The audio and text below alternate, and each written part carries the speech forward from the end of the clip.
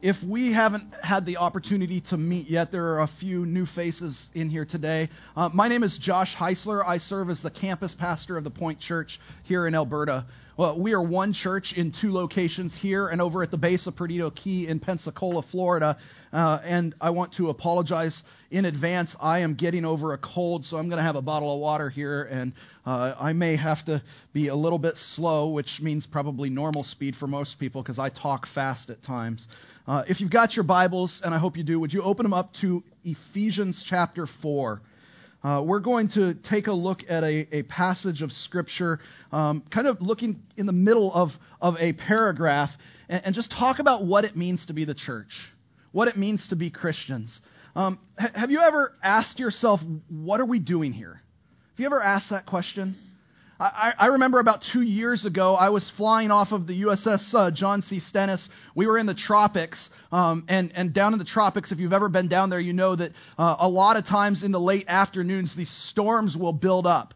Well, we were flying out over the boat. I was flying, my pilot and I were leading around a junior wingman, and we were circling overhead Mom at about 2,000 feet, waiting for the jets to launch off the ship so that we could land. That's how it works. They launch a wave of jets, and then they recover a wave of jets. And so we were waiting our turn for them to get those jets off the flight deck so that we could come and land. And as we were circling overhead Mom at 2,000 feet, I looked about 10 miles out ahead of the ship, and there was this massive line of thunderstorms, just a huge line of squalls that was building up. And as I was flying overhead the ship and looking down and watching them launch jets, all I could think to myself is, come on, guys, hurry up, hurry up, hurry up. Well, it took some time, but eventually that last jet got onto the waist cat, and once you see the jet on the waist cat, you know it's time to start your approach. So they're getting ready to launch that last jet off the flight deck, and we start our descending turn. We descend down to 800 feet, and as we're descending down and coming to fly overhead Mom, we go about a mile upwind of Mom and fly straight into those storms. The rain was so incredibly heavy that we had zero visibility. We could barely see the nose of our aircraft 15 feet out in front of the cockpit. It was bad. So what we did is we executed our brake turn. So we turn 180 degrees, basically slow down, descend down to 500 feet, enter the pattern to land. And as we're on our downwind leg, about 3/4 of a mile in front of the ship, there's Mom. It appears. We fly out of the weather. There she is right there. I hear the boss up in the tower tell everybody except us to switch Marshall control for vectored approaches to landing. They got the good deal. We got the bad deal. He told us to continue our approach. So we continued going. We got to about a beam, the back of the ship, and we start our turn onto final bearing to land on the aircraft carrier. And as we roll out on final bearing, the bow of the ship entered the storm. And as we crossed the round down the back of the ship just completely disappeared. Everything. It was all gone in the rain. Now, we were close enough at that point that we kept going. We caught the wire. We came to a stop right there on the flight deck, and it was raining so hard that we couldn't see our taxi director, who was standing 20 feet out in front of us. And I remember distinctly saying to my pilot over the ICS, I said, "What are we doing here?" Have you ever asked a question like that? Sometimes, I think we all have, and sometimes that question is a question of exasperation, like that day. Like, we're just doing a training mission. Why is the ship driving into the only storms? It's blue sky everywhere else except right here. And that's where the ship went, and you're laughing because you know it's true, right? The ship drove straight into the storm. What are we doing here? But sometimes that question is also a reflective question. Sometimes it's not exasperation, it's more like, what are we doing here? Why are we here? And here's the thing, about 2 years later, a few months later, 2 years ago, I was reading this book and I found myself asking that same question again. I was reading a book on church planting at the time, and this question just kept coming back to me. But this time the essence of the question was rooted in the fact that I was trying to reconcile what it means to be a Christian and what it means to be the church with what has become the actual practice for a lot of people in America today. Because I think a lot of Christians today have listened to what our world says about what their faith should look like in day-to-day life. You see, our world tells us that faith is a private matter. You can believe what you want, that's okay, but keep it to ourselves. You're supposed to keep your faith to yourself. And there's a problem with that, because if we believe that the Bible is true and we believe what Jesus said is true and applies to us, then we've got a problem, because he said to go into all the world and make disciples. And that just doesn't jive with this idea of faith being a private, personal matter. At the same time, there are also a whole lot of Christians who are living out there that think that their salvation, the point of becoming a Christian, is to save you from hell. That you want to go to heaven, so you become a Christian. And I hope that as we've been together over the last 6 months, as we've been studying through the book of Colossians and Revelation, as we spent time getting ready for Advent, I hope that you have come to understand that that is a misguided view of the gospel. But as I thought about this question, I kept coming back to it. I kept coming back to this question of, what are we doing here? What's the point of being a Christian? Like why are we here? What's the point of being the church? Why are we here as Christians and the church? Why, if the point is just going to heaven, why the moment when we repent of our sin, doesn't God just snap us up into heaven at that moment? I think that if he's not going to do that, then there's a reason why he doesn't do that. So what are we doing here on earth? And as I've considered these questions and looked into Scripture to try and work it through in my mind, I've confirmed over and over again that being a Christian was never meant to be just about praying this prayer and getting to go to heaven. And in the same vein, being the church was never about going to a building on Sundays or going to a building for weddings and funerals. It was never about being a building at all. I'm convinced that if that's what we think, then we have completely missed the mission that God has laid before us. You see, being a Christian, being the church, is about more than getting to go to heaven. It's about more than getting saved from hell. It's about living a life centered on, consumed by, realizing God's kingdom here on earth. It's about living for Christ. So as I said, if you've got your Bibles, I hope that you do. Would you open them up to Ephesians chapter 4? We're going to start at verse 11. And in the remainder of the time that we have together today, I want to share with you something I believe the Lord has been teaching me over the last 2 years as I've pondered this question, as I've looked to Scripture. I believe He's given me the answer to this question, and I want to share that with you here today. Now, every time we open up a new book of the Bible, I try to give you a little bit of the background of the book of the Bible, because context matters. If we understand what the Bible, who it was written to originally in the original audience, it will help us to better understand what's been written and how that applies to us. So we'll do the same thing here with the book of Ephesians. It was written by the Apostle Paul. I think most of you know that. It was written about the same time that the book of Colossians was written. In fact, the two books are parallel books. We talked about that a little bit in our Colossians series. So it was written most likely while Paul was a prisoner in Rome in 60 A.D. And the letter was written to be a circular letter. And what that means as a circular letter is that it was written to the church in Ephesus, but it was also intended to be circulated throughout the churches of Asia Minor. This letter was written to Ephesus, but it was also intended to be read by all of the churches that we've been studying over the last 7 weeks in our series in the book of Revelation, reading someone else's mail. All those churches would have received a copy of this letter. It was meant for them. And the beauty of that is that because this letter was written for multiple churches, we can understand that this letter was written for us as well. Which means that if we were to go to chapter 1, verse 1, and we were going to read what it says, it would be fair to read that as saying, Paul, an apostle of Christ Jesus, by the will of God, to the saints who are in Alberta, Alabama, and are faithful to Jesus Christ. This letter was a letter to the church in Ephesus. Yes, absolutely it was. But it's also a letter to us, which is why we can learn so much from it. And as we come to chapter 4 in the letter, Paul has been talking about the importance of unity within the church. And as part of that conversation, he speaks about these gifts that the Lord has given to the church. And if we look at those gifts and the reasons why those gifts are given, I think we're going to find the answer to these questions I've posed. So let's take a look. Ephesians chapter 4, starting at verse 11. If you don't have your Bible with you, it'll be up on the screens here for you as well.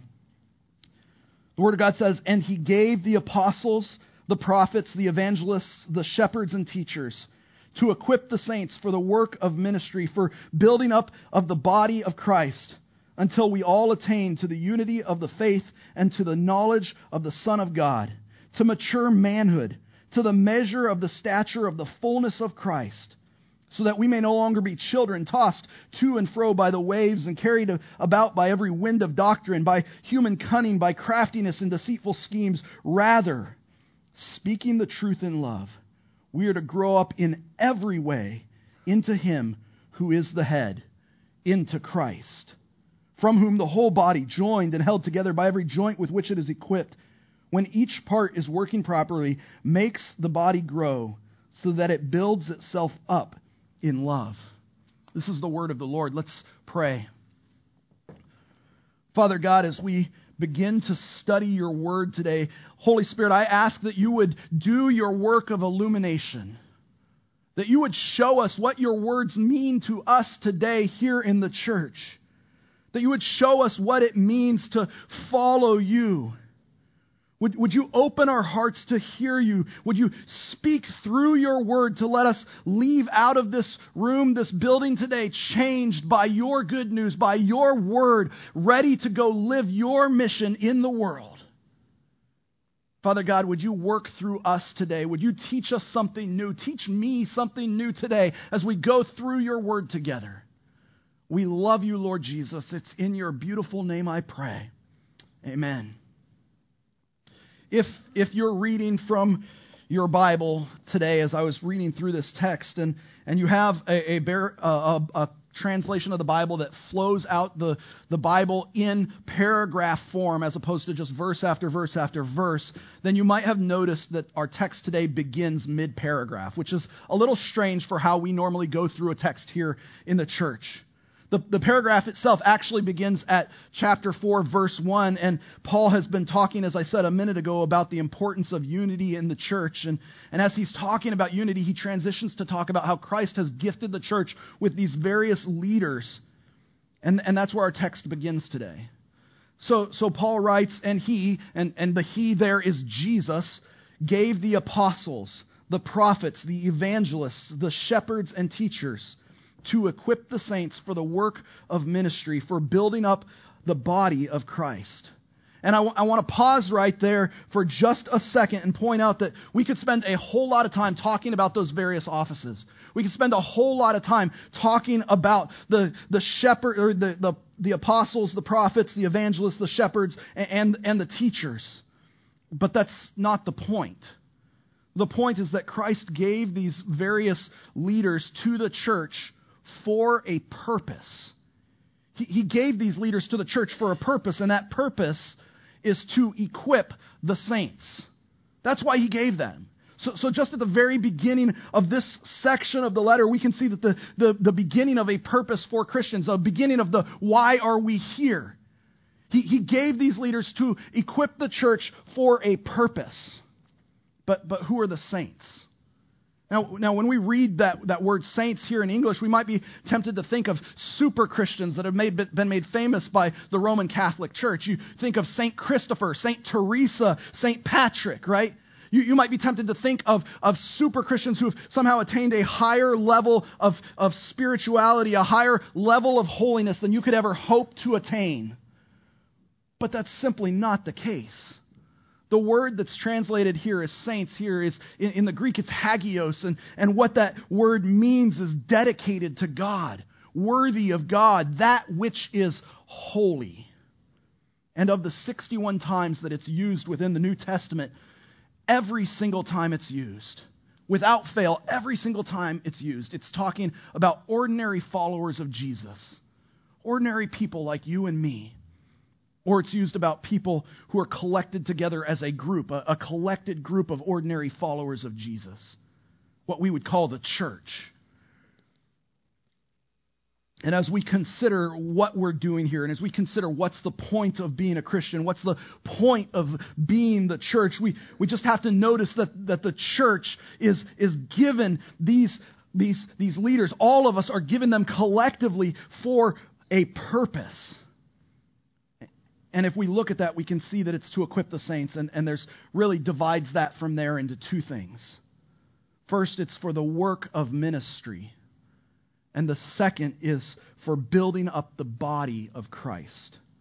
But what does that mean for us? What are these two things?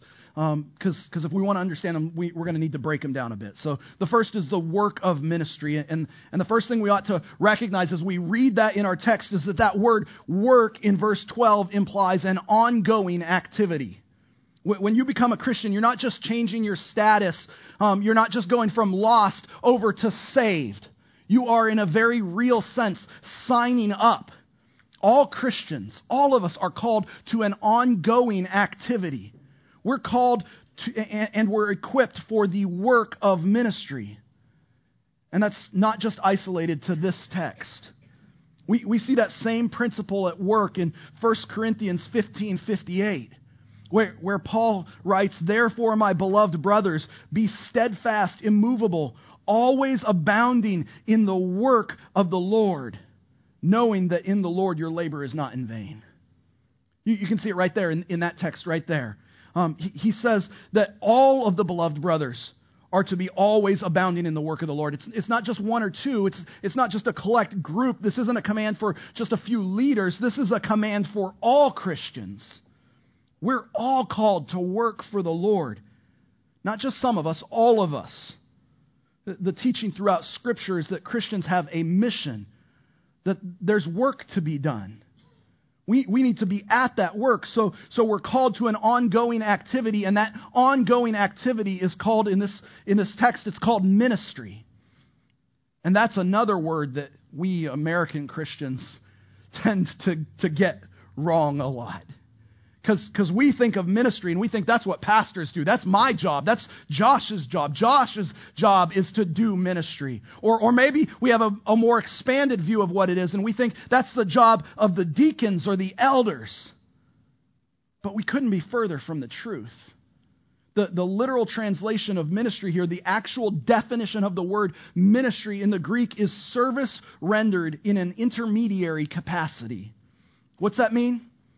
It means service rendered by you for the Lord to someone else. Service rendered by you for the Lord to someone else. That's what ministry is. Ministry is not isolated to a specific person or a specific group of people. What we're seeing here is that the whole church is being equipped for the work, for the ongoing activity of ministry. Serving other people for the Lord. That's our job. That's why we're here. And this isn't just right here in the text. The Apostle Peter talked about this. Writing to a group of churches in the book of 1 Peter in chapter 2, he said, "But you are a chosen race, a royal priesthood, a holy nation, a people of his, of Jesus' own possession." And what he's doing there is he's creating a group. He's boxing them in and he's saying, you guys were set aside by Jesus. But then he continues on. And this is the important part of that verse. He's saying that you've been set aside as a people of his own choosing so that you may proclaim the excellencies of him who called you out of darkness into his marvelous light. We're saved and joined together as Christians to proclaim the gospel. That's why we become Christians. We're there to proclaim the excellencies, the amazing work that God has done in and for us through his sacrifice at the cross. That's what Peter is saying. But he continues on, and in verse 10 of chapter 2, he says, "Once you were not a people, but now you are God's people. Once you had not received mercy, but now you have received mercy." And the implication that we see is that when these changes have happened, when you see that you used to be all alone, but now you've been grouped together in a body, when you used to be buried and trapped in your sin, but now you've been set free from your sins, the implication is that you're going to tell people about it. You're going to share that with people. Being a Christian, being the church, means that we take our message, our good news, and we spread it into the community. And what Paul is saying, if we go back to Ephesians, is that these leaders were given to the church to equip the church for that mission. That's the first thing the leaders equip us for. They equip us for the work of ministry. And the second thing they equip us for is for building up the body of believers. What's that mean? It means that Christians are supposed to help fellow Christians. It means that we're supposed to support each other. I've told you guys this a dozen times. I'm going to keep telling you. Being a Christian was never intended to be a single sport. It was never intended to be something that you did all by yourself. It's always been a group activity. And we saw this when we were studying in the book of Colossians. You may remember Colossians chapter 3, where God's word tells us to let the word of Christ dwell in you richly, teaching and admonishing one another in all wisdom, singing psalms and hymns and spiritual songs with thankfulness in your hearts to God. And whatever you do in word or deed, do everything in the name of the Lord Jesus, giving thanks to God the Father through him. What are we seeing there? That's a picture of fellow Jesus followers gathering together, living life together, following Jesus together, encouraging each other on to follow Christ together. That's what it means to build up the body of believers. We saw the same thing about 2 weeks ago in our personal Bible study. If you're doing the F260, you may recall when we studied about 2 weeks ago, we saw Acts chapter 2. And in verse 42, we read that the early church devoted themselves to the apostles' teaching. And what that means is that they were studying the gospel together. They were spending time studying this message that they had received from the apostles. And the fellowship, that word in Greek there is koinonia. It means spending time with one another, just being together. And to the breaking of bread, literally they were celebrating communion, yes, but literally they were eating meals in each other's homes. They were spending time together. They were inviting each other in and just connecting to each other. And the prayers, they were worshiping and seeking God together. They devoted themselves to the apostles' teaching and the fellowship, to the breaking of bread and to the prayers. The idea here is that you see Christians living life together. Being a Christian means that we live life together with fellow Christians. You can't be a Christian by yourself. You just can't. That's what Scripture is showing us. Like that Christian that goes out there and says, I'm a Christian, I love Jesus, I hate the church. We've all met somebody like that, right? But that's not biblical. Yes, the church is broken. Yes, the church is flawed. Yes, there are a whole bunch of sinners at church. Praise God, that's where they need to be. But Scripture makes it clear that Christians are supposed to come together to grow into Christ. We're supposed to come together to be more like him. We live life with fellow Christians. And that doesn't mean that we just come together for a pep talk on Sunday mornings. It's got to be more than that, which is why I'm always pressing you to get involved, get tied into a connect group. If you're not connected to a connect group, and that's redundant, I know that, but if you're not connected to a connect group, come see me today. I want to get you tied in because as Christians, we are meant to grow together. Because being a Christian means we do life together. We're connected together. We support each other. And you guys are good at that. I have loved watching. In fact, to be perfectly honest, some of the support that this church has provided to some of our members, I found out about it weeks after it had happened. Which means I'm probably a little bit too much out of the loop. But more than that, it means that you guys are nailing it. You're being the church. That's awesome. We support each other. We encourage each other. We build each other up. We push each other into deeper and deeper relationship with Jesus. And that doesn't happen if you're just coming here on a Sunday morning and then going out and you're living by yourself the rest of the week. It's just not going to happen. We all need to be connected to other Christians, spurring each other on.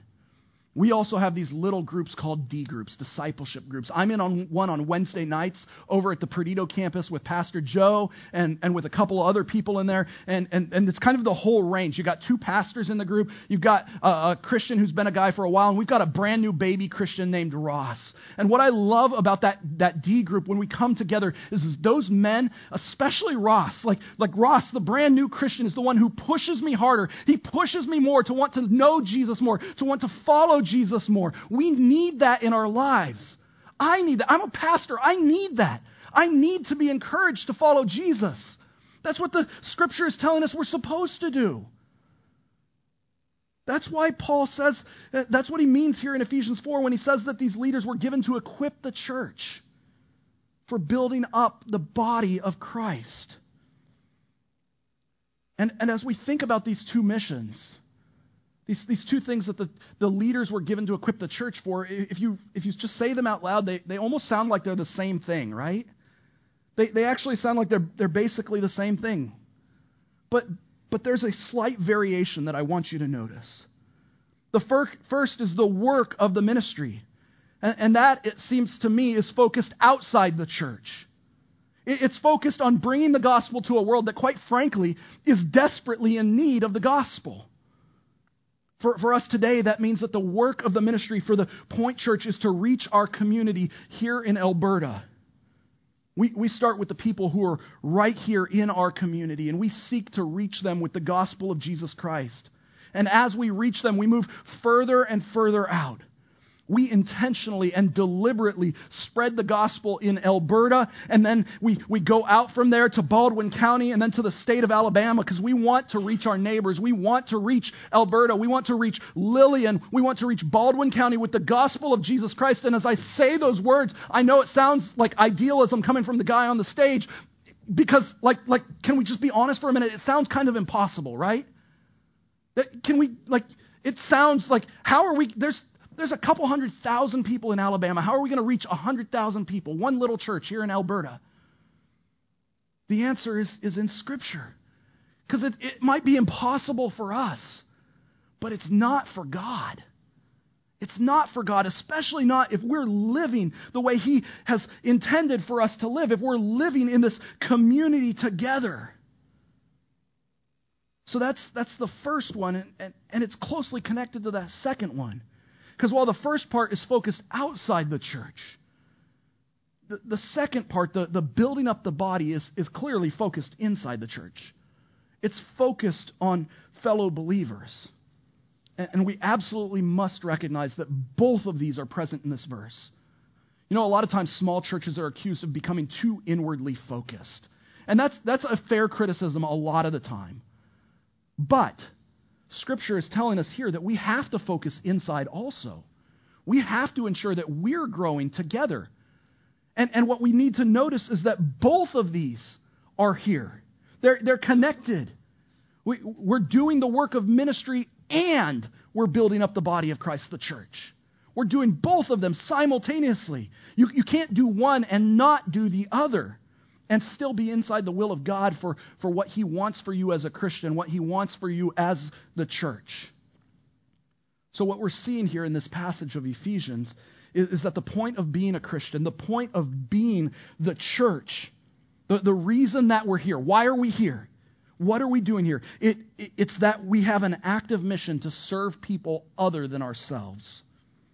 Being a Christian is about a lot more than just me, which means it's not a personal matter at all. Being the church is about a lot more than just us here today. Again, it's not a private matter. But as Paul is outlining a process here, I don't know if you can see it. There is a process here.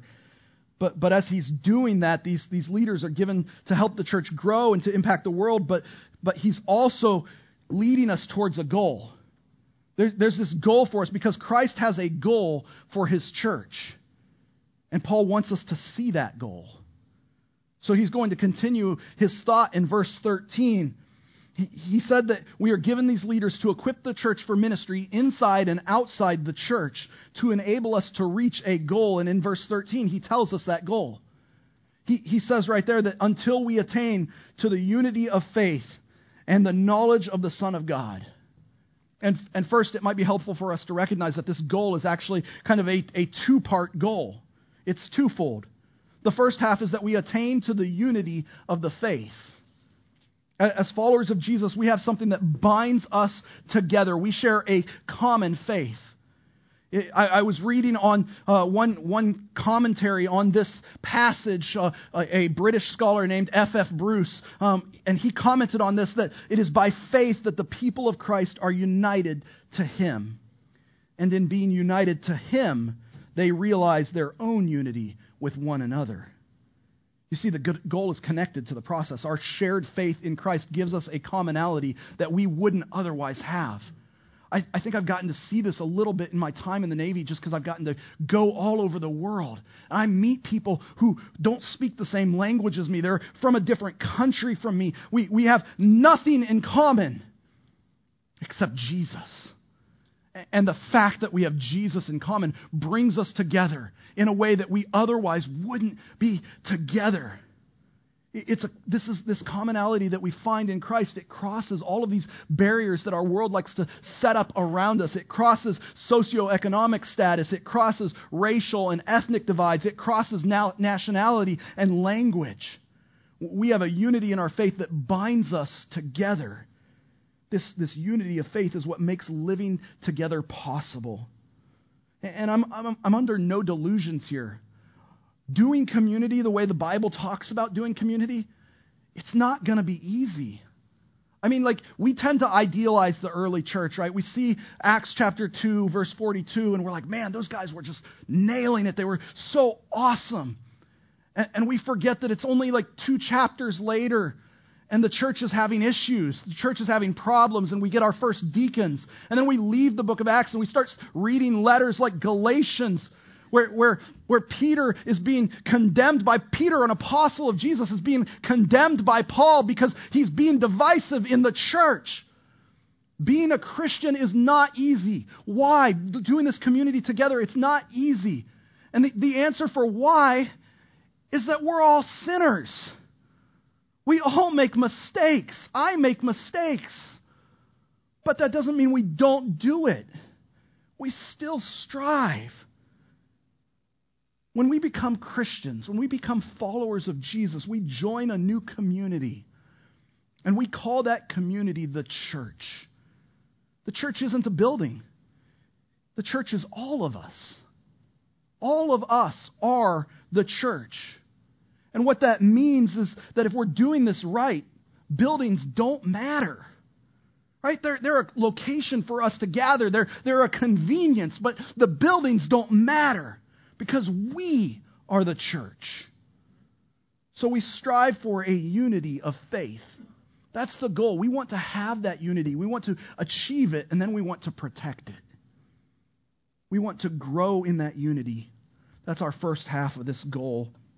The second half of the goal is that we attain the knowledge of the Son of God. The second half of the goal is that we know Jesus. And you might be tempted to say, Josh, we know the Son of God. We know Jesus. And I just kind of have to push back and say, do you really know Jesus? Or do you know about Jesus? Because here's the thing, there's a lot more to knowing someone than knowing about them. I've told you guys this before, right? Because of the age we're living in, because of the internet and social media, there's so much that we can know about somebody without actually knowing them. So let me tell you about a guy I know, right?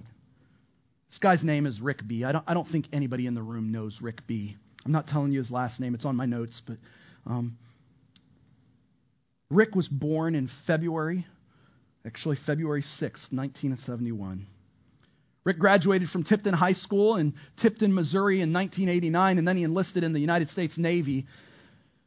A few years later, he went to the University of Kansas, where he graduated in 1996, and then he earned his wings of gold to fly in the Navy. He's retired now, and he and his wife Jody live in Lee Summit, Missouri, and they have 7 kids. 4 sons, 3 daughters. One of those sons and 2 of those daughters are adopted. This summer on August 4th, Rick and Jody are going to celebrate their 30th wedding anniversary. Rick loves spending time with his family out on the lake. He is a political conservative. He's a huge fan of the Kansas City Chiefs, which means he's having a great year because the Chiefs won the Super Bowl, right? Rick is a Christian. He loves Jesus. And Rick is respected by his family. His kids love him. They're proud of him. They look up to him. But there's one more thing, and you probably already know it about Rick that you need to know. And that's that I have never met Rick. Not once. I don't know the guy. I learned all of that information about him in a 5-minute search on Facebook. And that tells us two things about Rick. Two things that really we can just take away. One, Rick absolutely needs to go and change his privacy settings on Facebook. Right? Right? I learned all of that in 5 minutes on Facebook. But the other thing that we can learn from that is there is a lot more to knowing someone than knowing about someone. Right? So let me ask you again, do you really know Jesus? Do you know him? Because when I ask the question, what are we doing here? I'm asking this question because there's got to be more to being a Christian than just getting into heaven. There's got to be more to being a Christian than just changing my status from lost to saved, from being protected from hell. And this goal that Paul has been outlining here in Ephesians, I think that's key to understanding this.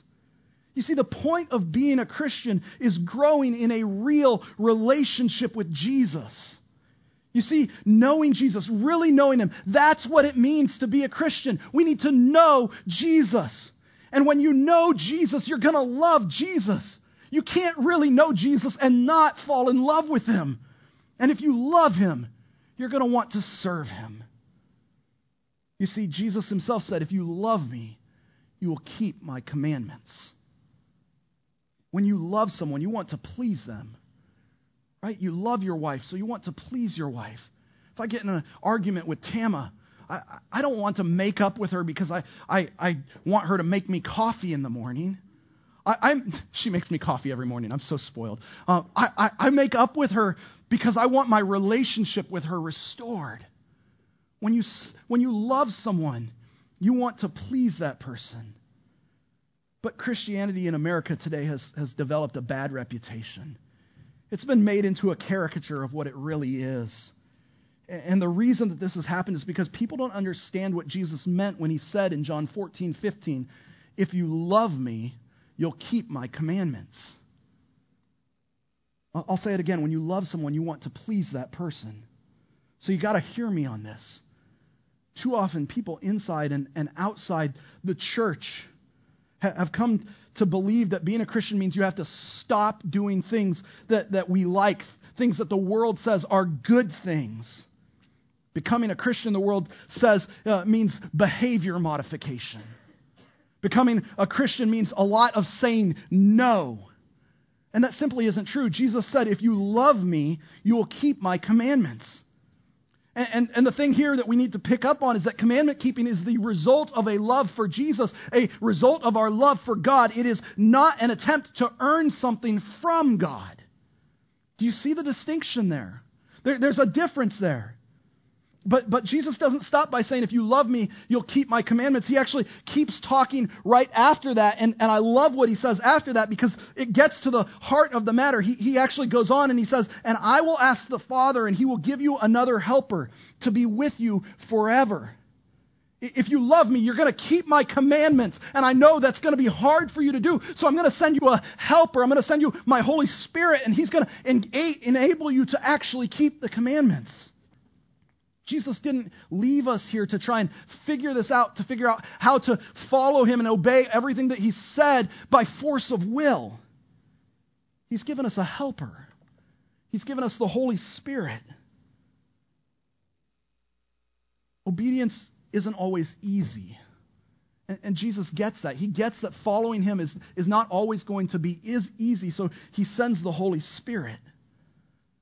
But obedience gets kind of a bad rap in our society, doesn't it? It sounds like a loss of freedom. And that is the ultimate sin in America today.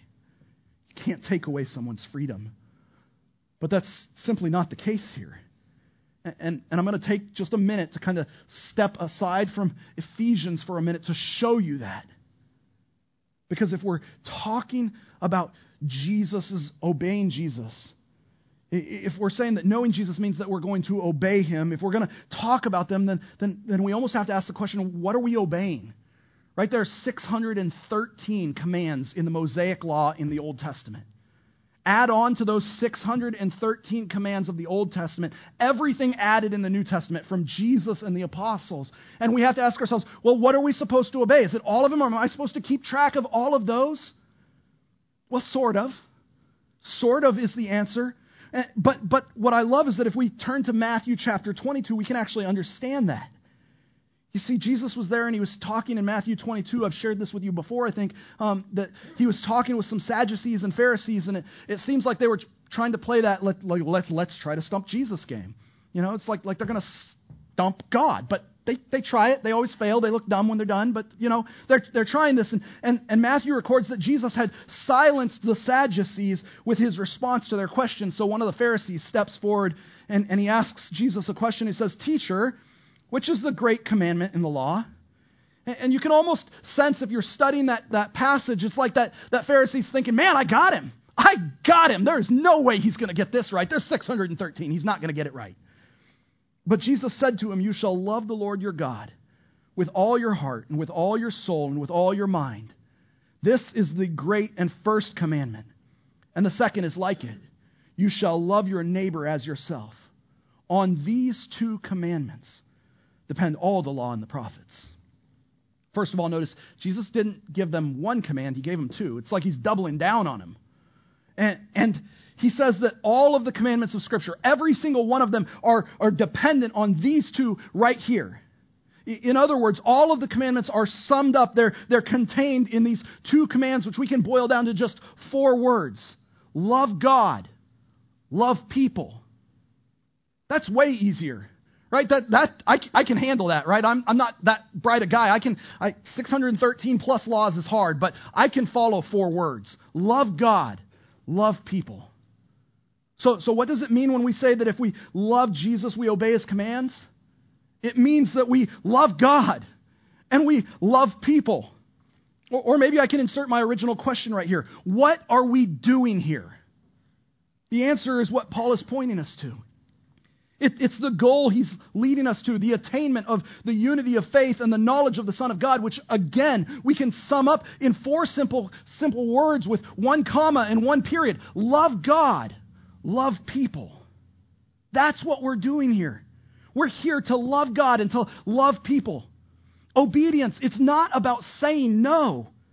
It's about saying yes. It's about saying yes to love. It's about saying yes to loving God and loving people. You see, God doesn't want your begrudging submission. He doesn't want your begrudging obedience. If you're parents, you know this, right? Like when you tell your kids to go clean your room, you don't send them there and you don't want them to storm off and slam their door and start cleaning their room because you've threatened to take away their iPhone. Or if you're particularly devious, maybe you just threaten to take away the iPhone charger, right? Like that's not why we want our kids to obey us. We want our kids to obey us because they love us. And it's the same thing with God. It's the same thing. You want them to obey you because they love you, and God wants you to obey him. He wants you to follow his commands because you love him. He doesn't want to take away your freedom. He wants to give you the ultimate freedom that's found in a relationship with Jesus. When you're set free from the bondage of your sin. When you're set free from all that stuff that weighs you down. It's a freedom that leads us away from baggage.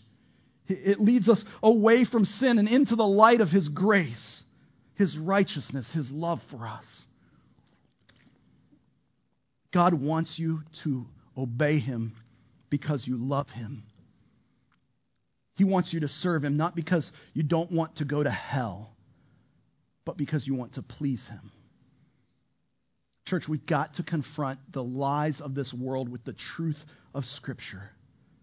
Because this is something we have to understand at our core. Becoming a Christian is not. It's not. It's just not about saying no to things that we and the world think are good things. It's about saying yes to things that are better than we could have ever possibly imagined. It's about saying yes to a reconciled relationship with the creator of the universe. It's about saying yes to loving God and loving people. And as we return to our text in Ephesians today, you should see that Paul even adds a measure of just how much we ought to reach these goals that he set before us. He says at the end of verse 13 that we ought to reach it to mature manhood, to the measure of the stature of the fullness of Christ. I told you earlier that being a Christian is an activity. And right here we're seeing an active growth. It's not a status change. This isn't going from lost to saved. This is a growth that happens over time. And as we follow Jesus, as we live this life of obedience where we're shaped by a love for God and a love for people, where we're doing life together, we are expected to, and in fact, we will grow. Paul says here to mature manhood, and we can understand that to becoming full grown. You're going to grow until you can't grow anymore. And the measure of what it means to be full grown, it's right there in our text. It's until we look like Jesus. We grow until we look like Jesus. That's the point. Christ wants us to grow until we look like him.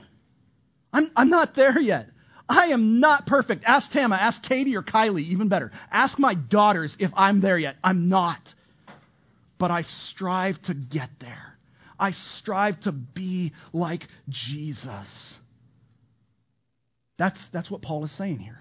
In our text today, he's saying that Jesus gives these leaders to the church to prepare the church. That's all of us collectively for ministry, inside and outside the church, so that we'll have a unity together, so that we will be bound together by our common faith in Christ, and that together we will truly know and love Jesus, so that we'll grow up to be more and more like Christ. That's the goal of being a Christian. The goal is that we look like Christ. But after the goal, as we continue in our text, we can discover that this goal was given to us for our own good. It was given to us for our own good. Paul continues on by saying that this happened in verse 14, so that we may no longer be children, tossed to and fro by the waves and carried about by every wind of doctrine, by human cunning, by craftiness in deceitful schemes. We're commanded to seek this goal for our own good, so that we'll mature. But Americans today, we do not like maturing. We seem to be maturing at slower and slower rates. We want to hang on to our youth at all cost. I turned 40 this week, and one of my coworkers at the base said, 40 is the new 30. I don't know if that's true, but we just want to stay as young as we can, as long as we can.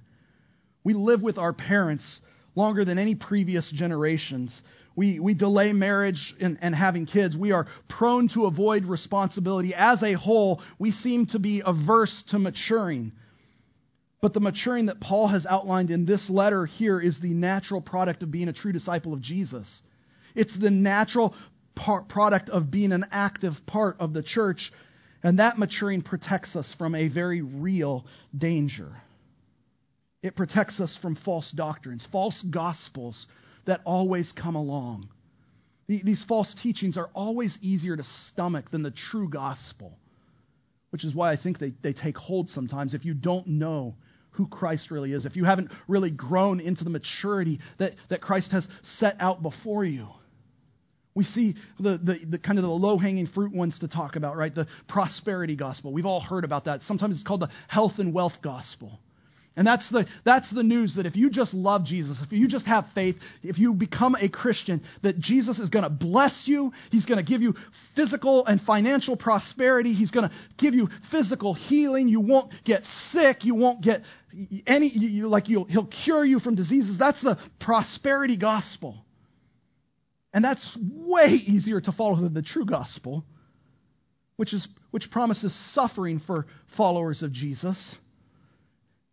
There's also, maybe you've heard of it, maybe you haven't, the emergent gospel.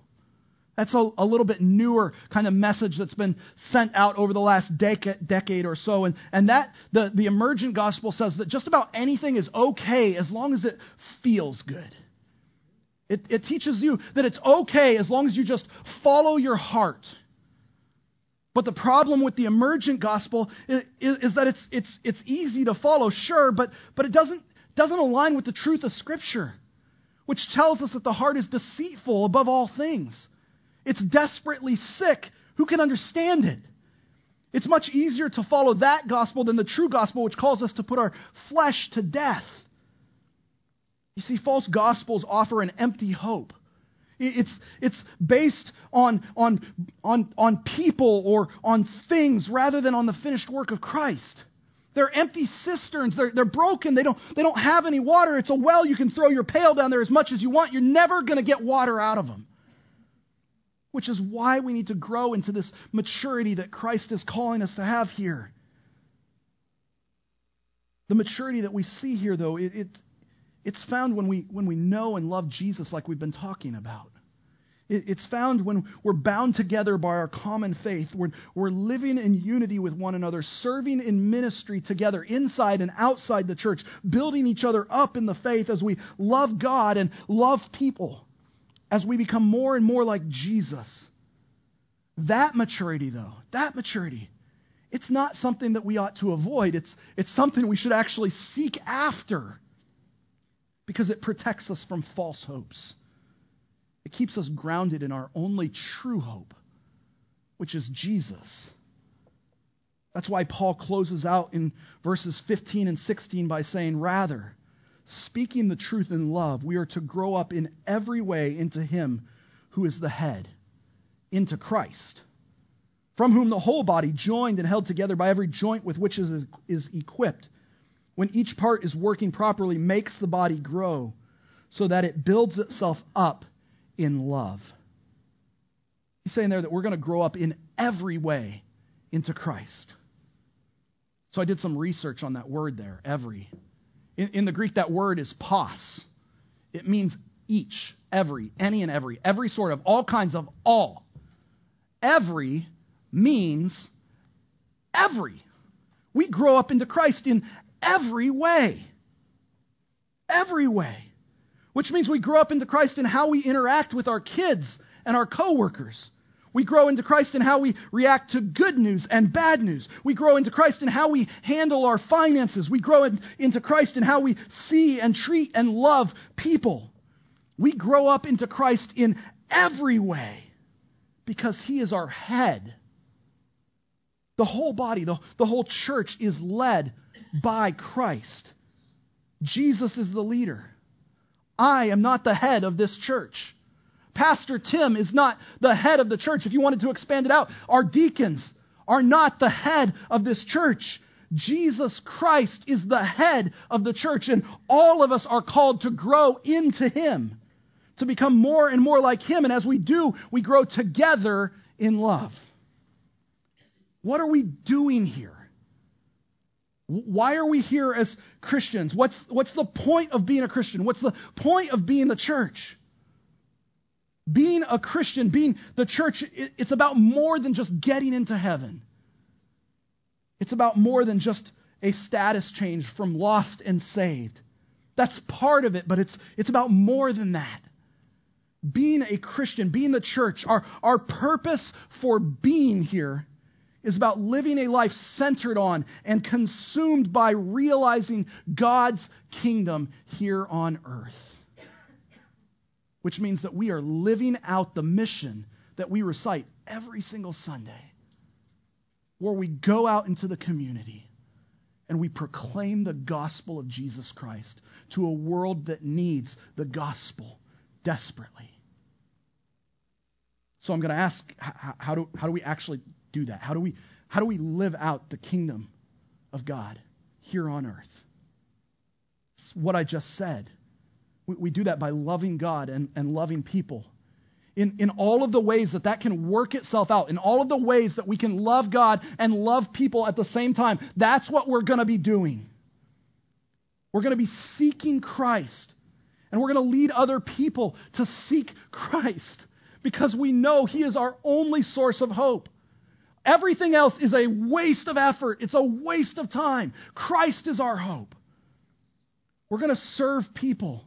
We're going to serve our community. We're going to seek to reach our community.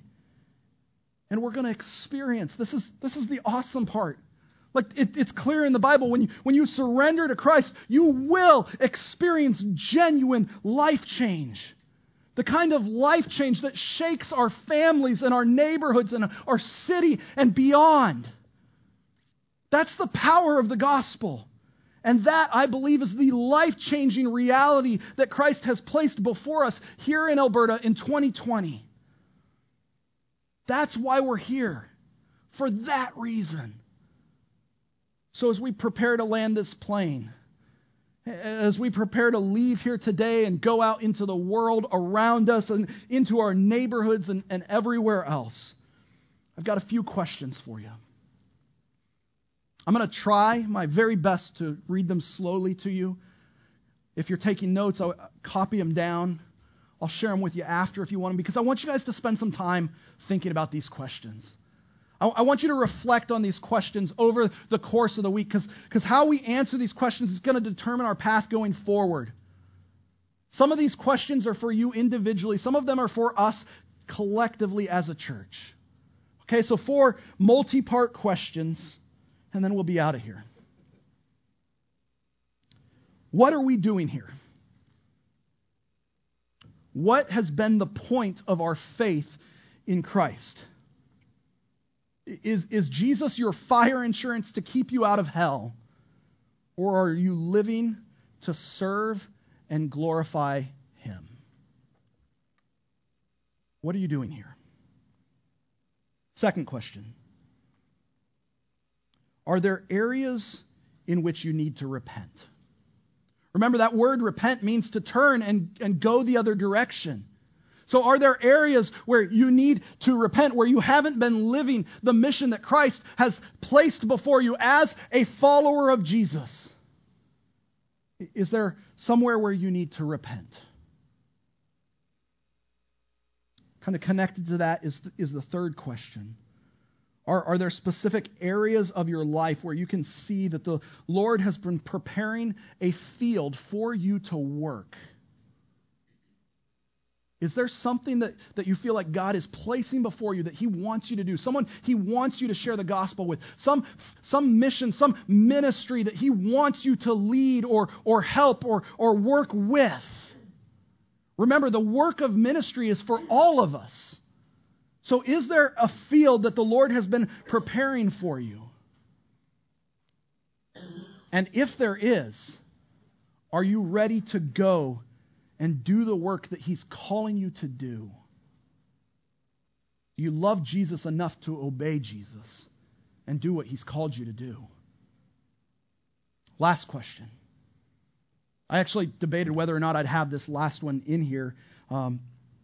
I think it's an important question for us collectively to ask as a church all the time, because it speaks to whether or not we're living out this mission that Christ has laid before us. So the last question is, if the Point Church in Alberta ceased to exist tomorrow, would anybody outside these walls, would anybody know? And if they know, would anybody outside these walls care? It's a hard question. I think right now, I think the answer is yes, people would know, and yes, people would care. And that's a testament to you guys. That's a testament to the fact that we are a church, and I say we because it's not me. We are a church that reaches into our community. We are a church that's making an effort to be more than about just like right here. We want to be out there, loving Alberta, reaching Alberta. But we have to keep asking that question. Those questions, they may seem tough. I know that. But we've got to be serious about our faith, because here's the thing. Christ was serious about you on the cross. We have to be serious about following Jesus, and I think these questions can help us to do that. How you respond to those questions, as I said a minute ago, it's going to direct our path as we go forward as followers of Christ. So really consider these. Spend some time thinking about these. I want us to know what we're doing here. And then I want us to do it. I hope that you do too. Let's pray.